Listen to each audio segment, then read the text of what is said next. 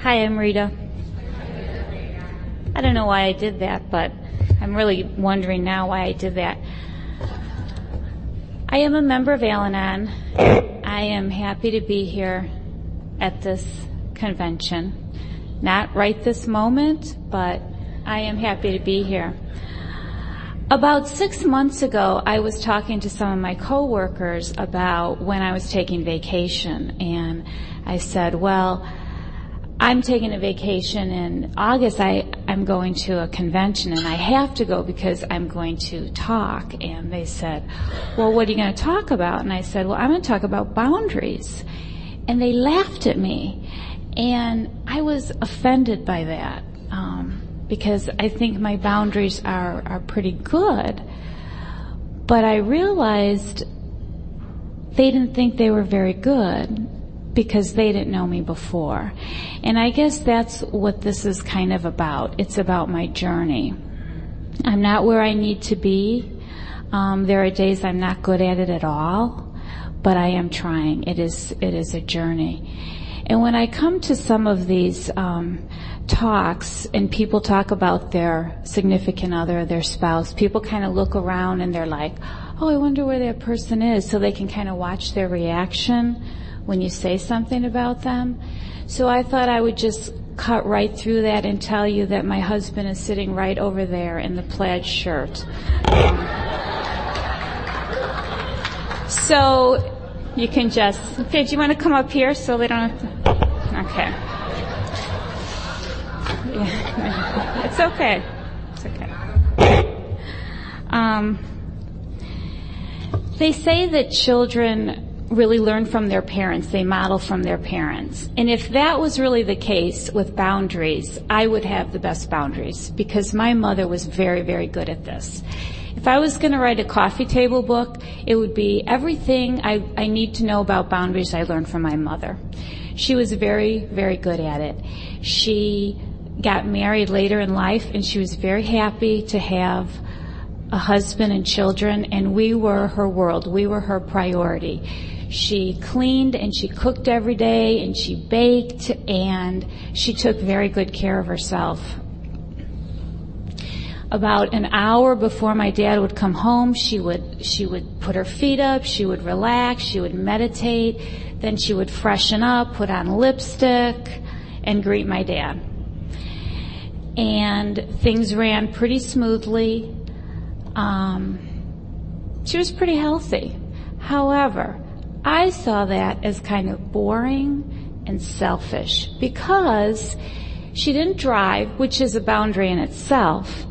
And she was never the room parent. She was never the Girl Scout leader. She didn't come for hot dog day. She never went on a field trip. And I made up my mind that I was going to do things differently. I was going to volunteer for everything. I was going to save the world. And that was pretty much my mission because I saw that as a very giving, selfless thing to do.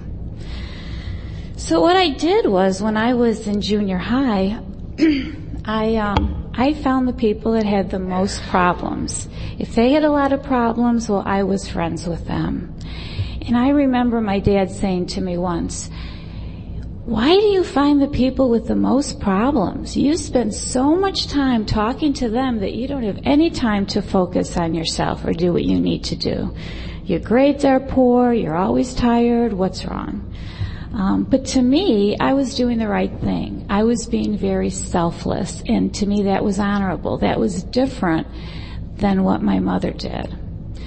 So in high school, of course, I found a guy to date who was from an alcoholic family, if you can imagine that. And my family was very predictable.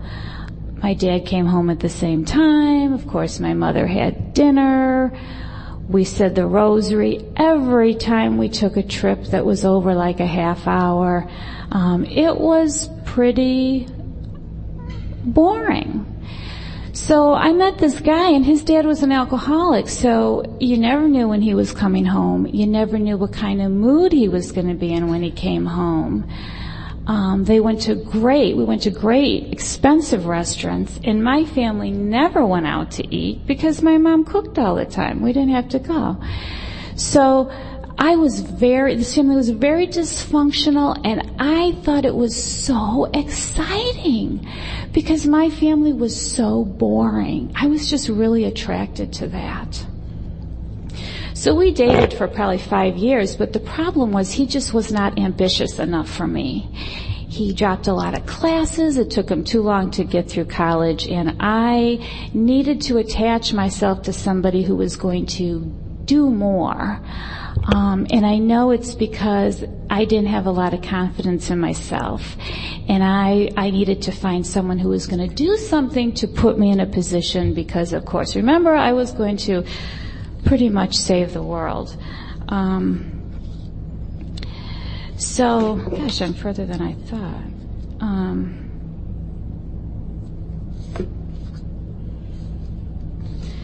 So I was actually, between my junior and senior year of college, I was doing an field experience for my major, which was family services, which is actually out of the home ec department. And I was volunteering in a hospital, and there was a man who had been beat up. He was in a coma, and he had all these tubes, and he was like pulling the tubes out of himself. And this was over 20 years ago, but hospitals were still onto this, maybe we should be a little cost effective, and they were paying a nurse to sit there and watch him. So they got this idea, I know, let's just pay, or just have this volunteer sit there. So that's what I did, and his roommate is now my husband. And he was sitting there, and he was going to have surgery in a couple of hours. So I said, there was nobody there with him, and I really thought that was strange. And I said, well, who's here with you? Your parents, your girlfriend? And he said, well, my dad works. My mom and I, we don't really get along. And I have a younger brother. He's 5. My mom can't come. I don't have a girlfriend. And right away, the antennas just went up in my head, because I felt sorry for this guy. He was there having surgery alone. And of course, what I thought he really needed was me. So I was very attracted to him, and to fast forward, we got married. And then one day he said, this was before when we were dating, he said, I think I'm going to go to medical school. And I thought, that is a great idea, because I would be a really good doctor's wife. I could make little exam snacks when he's studying through school, and then I could have wonderful parties, because I was a home ec major, remember, and this would be really good. So I just thought that was wonderful. So we got married, we had children, we had one before medical school, one during medical school, and one after medical school. And things really went pretty well. I had a lot of hope. I was pretty lonely while he was in school because I was very isolated. We lived in a neighborhood with older people, and I really didn't have friends and a lot of support. We were really this perfect little family, though. And of course, as you can guess, when my children were in school, I was doing everything. I was the room parent. I went on field trips. I was the Girl Scout leader, the religion teacher. We had great parties for the holidays. I would make the little dirt cups, with the little worms, gummy worms coming out of them. I was really good at this, and I felt important, and I felt valued, and I felt needed. And I started to take on more and more and more, because if I said no, I felt guilty, and of course I thought I could do these things better than a lot of other people, and so I just kept doing them. I was saving the world. I couldn't really save my husband. There was something that just wasn't quite right, but I didn't know what. I should have been happy, but I really wasn't. He was using, and that denial really kicks in. A part of me knew and a part of me didn't know. He got sicker and sicker, and I got sicker and sicker. And as the disease got worse, I found myself really resenting the very things that I had volunteered to do. I had signed up for this. Nobody made me do it. But it was getting kind of out of control. The journey really wasn't fun anymore, but I really didn't know why. And then my husband had an intervention, and he went to treatment. And it was really when he was in treatment and during Family Week that I really started to understand what started to happen and to know that I wasn't alone. When he was in treatment, I remember a phone conversation where he called and he talked about what he was learning, and I said, well, I have so much to do. I have to do this and this, and he said, well, one thing I'm learning here is about boundaries, and that I can say no to things. I need to say no, and it's something that you might want to do too. Well, I was a little suspicious of this place to begin with because some of the things they were saying, and this just, I was convinced this was some kind of a cult. And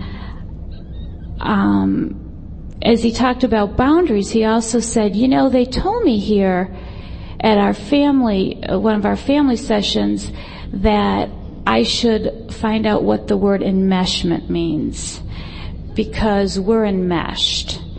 So why don't you go to the library and look in some psychology books and find out what that means? So of course I did, and I couldn't find it, and I certainly do know what that means today. But we were very enmeshed. I remember when he was in medical school, and he took a test, and I was talking to one of his friends, and I said, how did the test go? And he said, it was okay. He said, but Mike did really well. And I thought, that's great. I said, this guy's name was Mike too. I said, whenever Mike does well, I feel like I did well. And this guy is now a psychiatrist, and I'm sure he didn't think anything of this. This probably sounded normal, but now that I look back, that was really, really sick. But that's just the way it was. I was really getting sicker and sicker. And when he was there, they told him this thing. They said, sometimes the codependent is sicker than the addict or alcoholic. Then I knew this was a brainwashing place, because he was there. He had all these rules. He couldn't do anything. And here I was totally free to walk around talking to myself all day long, and nobody was putting me anywhere. So, there's this, I was convinced there was something wrong with them. I'm going to read a page from Al-Anon, how Al-Anon works. And I don't have my glasses, so I'm going to hold it out here, but it kind of describes what happened. Many of us find it difficult even to begin the self-focused process because we have lost track of the separation between ourselves and others, especially the alcoholic. Having interceded for so long on the alcoholic's behalf, constantly reacting, worrying, pleasing, covering up, smoothing over, or bailing him or her out of trouble, we have often taken upon our shoulders responsibilities that don't rightfully belong to us. The result is that we lose the sense of where we leave off and the alcoholic begins. We have become so enmeshed with another person's life and problems that we have lost the knowledge that we are separate individuals. When asked about ourselves, we often respond by talking about the alcoholic. We perceive ourselves to be so connected that if something happens to the alcoholic, it seems only right, only natural for us to respond. Many of us even confuse this absence of personal boundaries with love and caring. For example, from the moment the alcoholic goes out the door, we sit, immobilized, unable to do anything but think obsessively about him or her. We lose the ability to distinguish between the alcoholic and ourselves until the alcoholic's past, current, and potential actions become our sole focus. This is not love, it's obsession. When we cease to live our own lives because we are so preoccupied with the lives of others, our behavior is motivated by fear. Not only is it harmful to a relationship to hover anxiously or suspiciously over a loved one night and day, it is also extremely self-destructive. And that's really where I was at. At the treatment center, they suggested we go to Al-Anon. And what they told us was, if you go to Al-Anon, the odds of your significant other relapsing are much lower. Well, that is all I needed to hear. I was there, because I was going to really help. So I started going to Al-Anon, and I did start to learn about what had happened. I also went to work. I went to work partially motivated out of fear because I was so afraid of this relapse thing that people had. And I knew that I needed a diversion if that did happen. So I went to work for an agency, and I did home visitation for teenage moms. And that is the place where you really need boundaries. If any of you have ever done home visitation, it's very difficult when you go into someone's home to kind of draw that line. You become a part of their life, and then they want to know more about your life. And so I had to be very careful, and that's where my Al-Anon really helped. My husband did relapse. He went back to treatment for 10 weeks. He lost his job. He lost his license. He had felony charges because the pharmacist reported him to the state police rather than the state medical association. So there were a lot of consequences, and I was very angry. I was very fearful. I would have to say that I was more angry than anything. And when I think about dysfunction, there's kind of like those two extremes. I could be enmeshed or I could disengage. And if I'm enmeshed, I sacrifice my individual differences for the unity. But when I'm disengaged, I have a separateness at the expense of the unity, and that's where I was. The first treatment I was enmeshed. The second treatment I was pretty disengaged. I'm going to read a part from Courage to Change because we talk about boundaries, but there's also those walls. Al-Anon taught me the difference between walls and boundaries. Walls are solid and rigid. They keep others out, and they keep me trapped inside.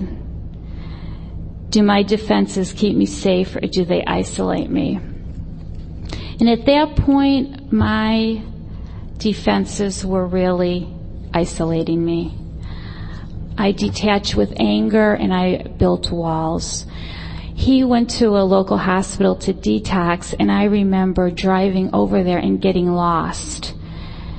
And I didn't know where I was going, and I didn't really want to get there. I would not ask for directions. I was eating up the time that I had to be with him because I was so angry. Sometimes I think the physical boundaries are good.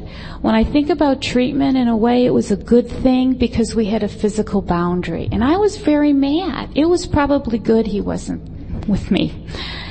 I found that I needed the time to process and to sort things out.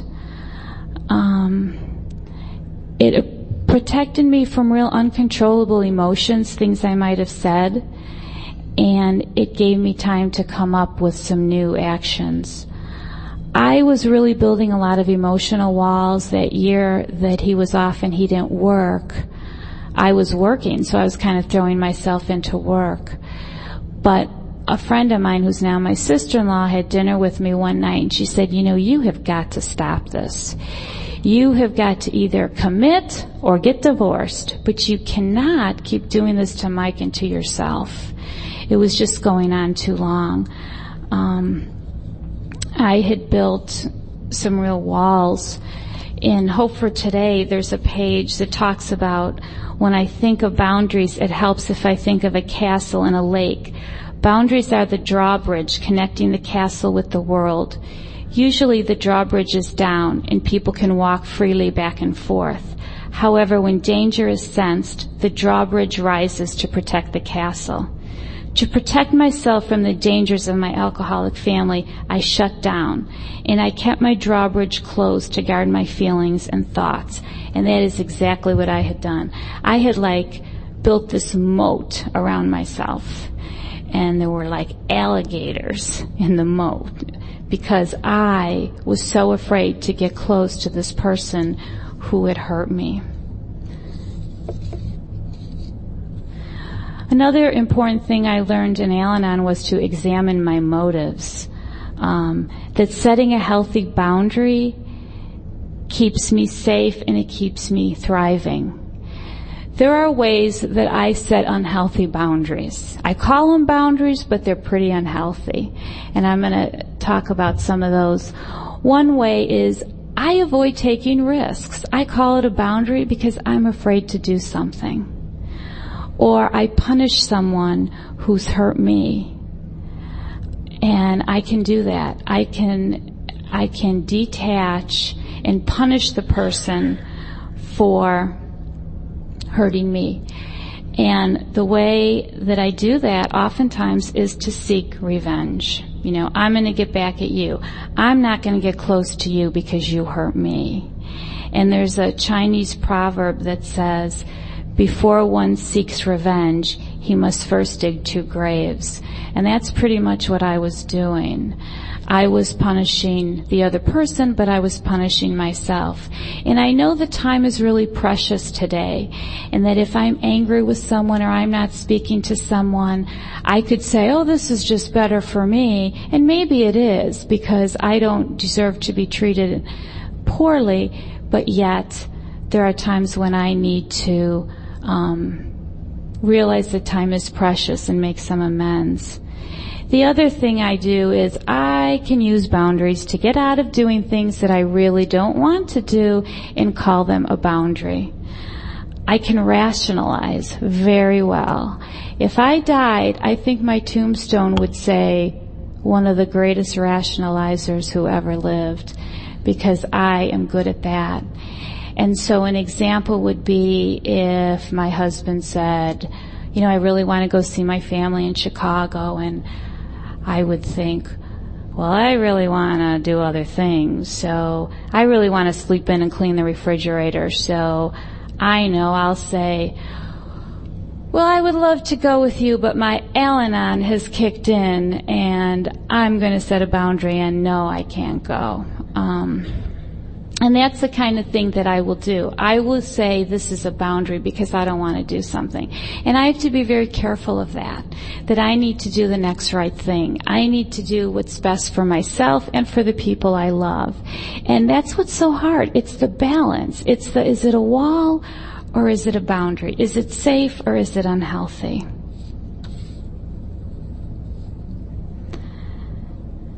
So I have to remember that it's about protecting me, physically, emotionally, spiritually, every way.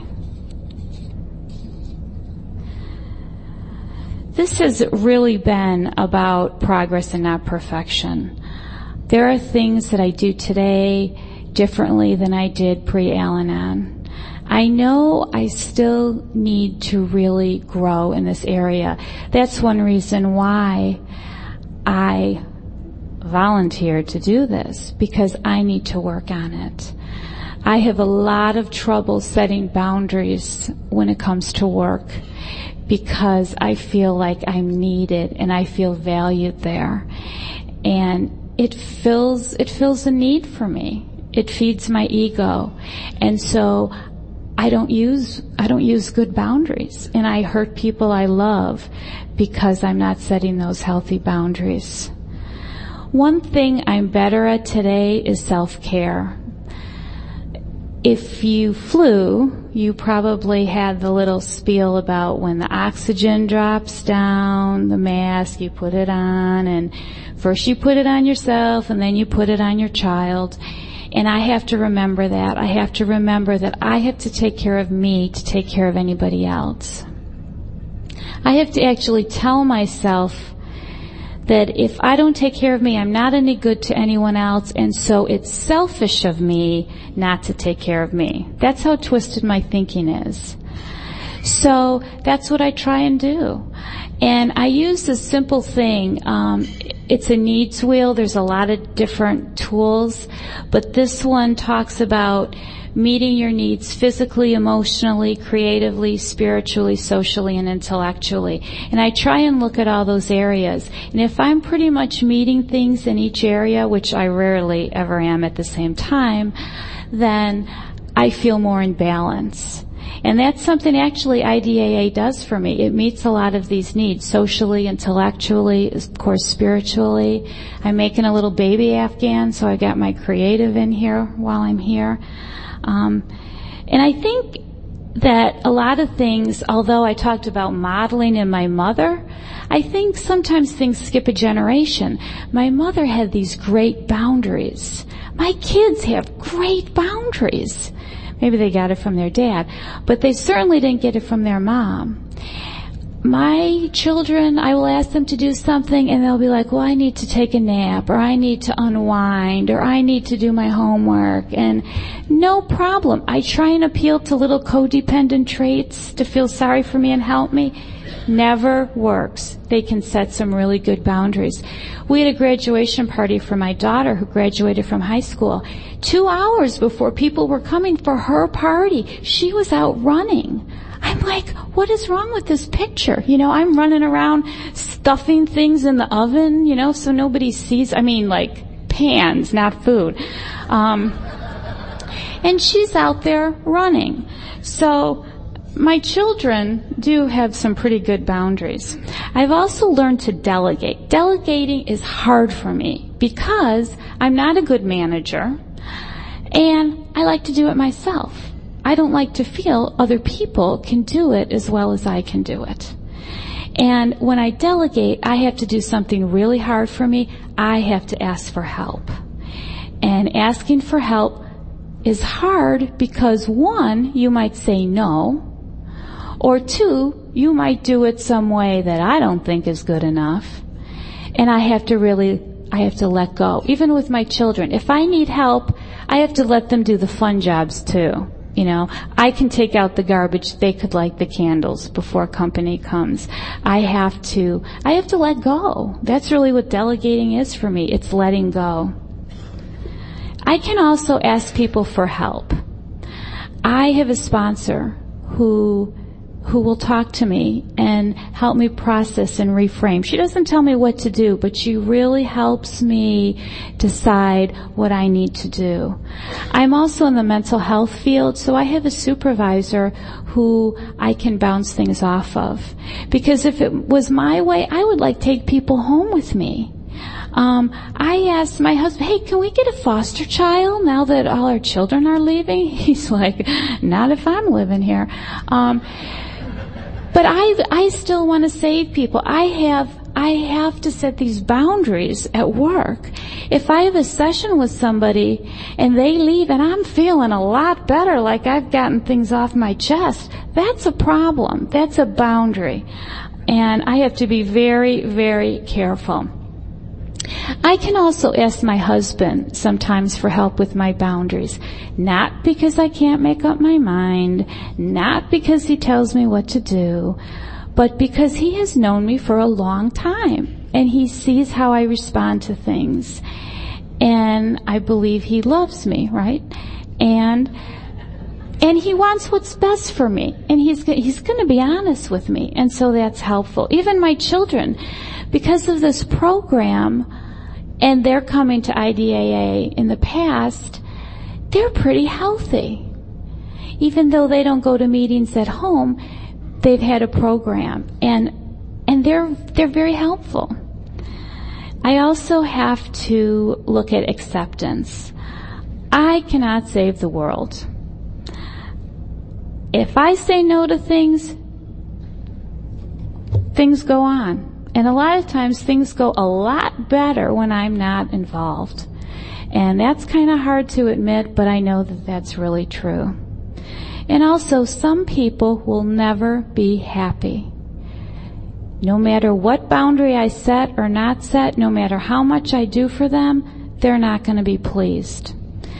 My sponsor tells this joke at least once a year in our Al-Anon meeting. She talks about a wife who decides she's going to get up and make breakfast for her husband. And she knows he likes fried eggs.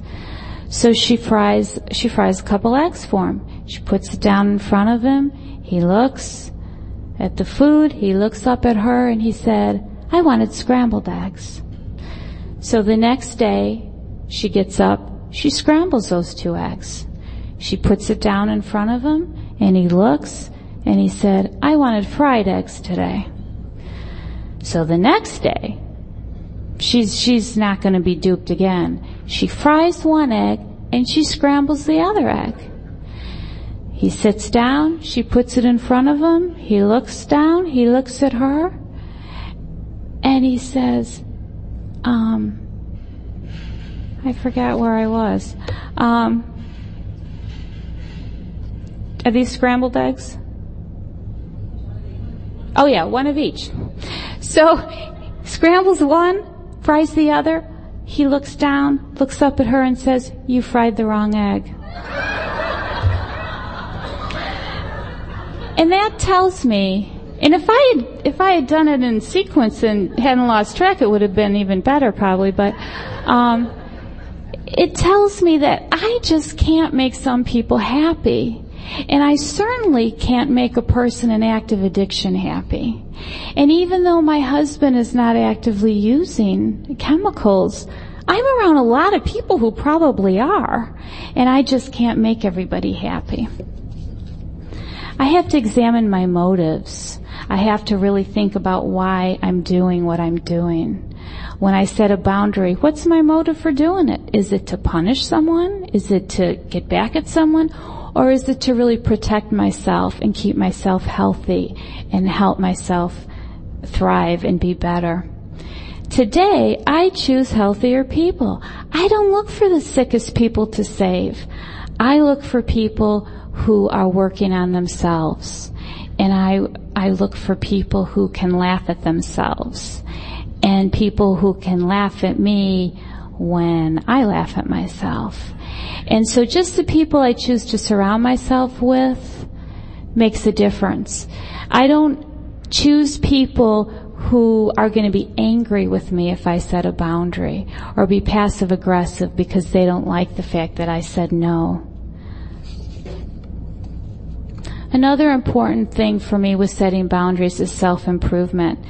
The better I feel about myself, the better I do. Someone talked yesterday about self-worth. And if I feel confident, it's easier for me to say no to people.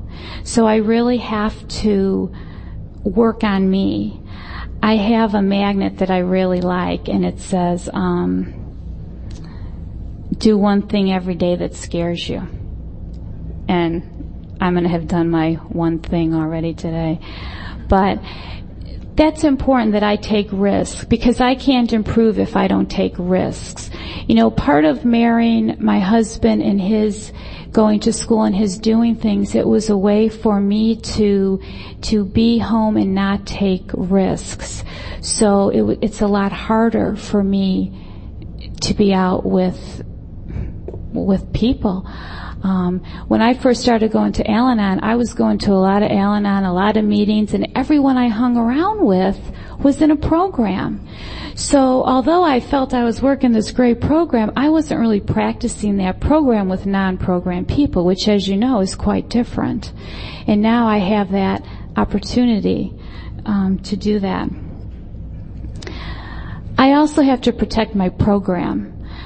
I go to a Wednesday morning meeting and I adjust my work schedule so that I can do that. And I can't let things get in the way of that. IDAA is a priority.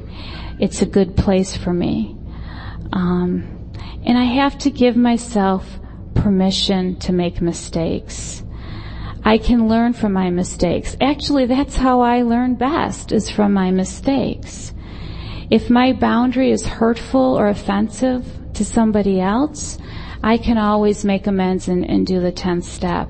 I can't worry that much about every boundary. Is this a boundary? Because I can change. And that's what I like about this program. I learned I can start my day over at any time.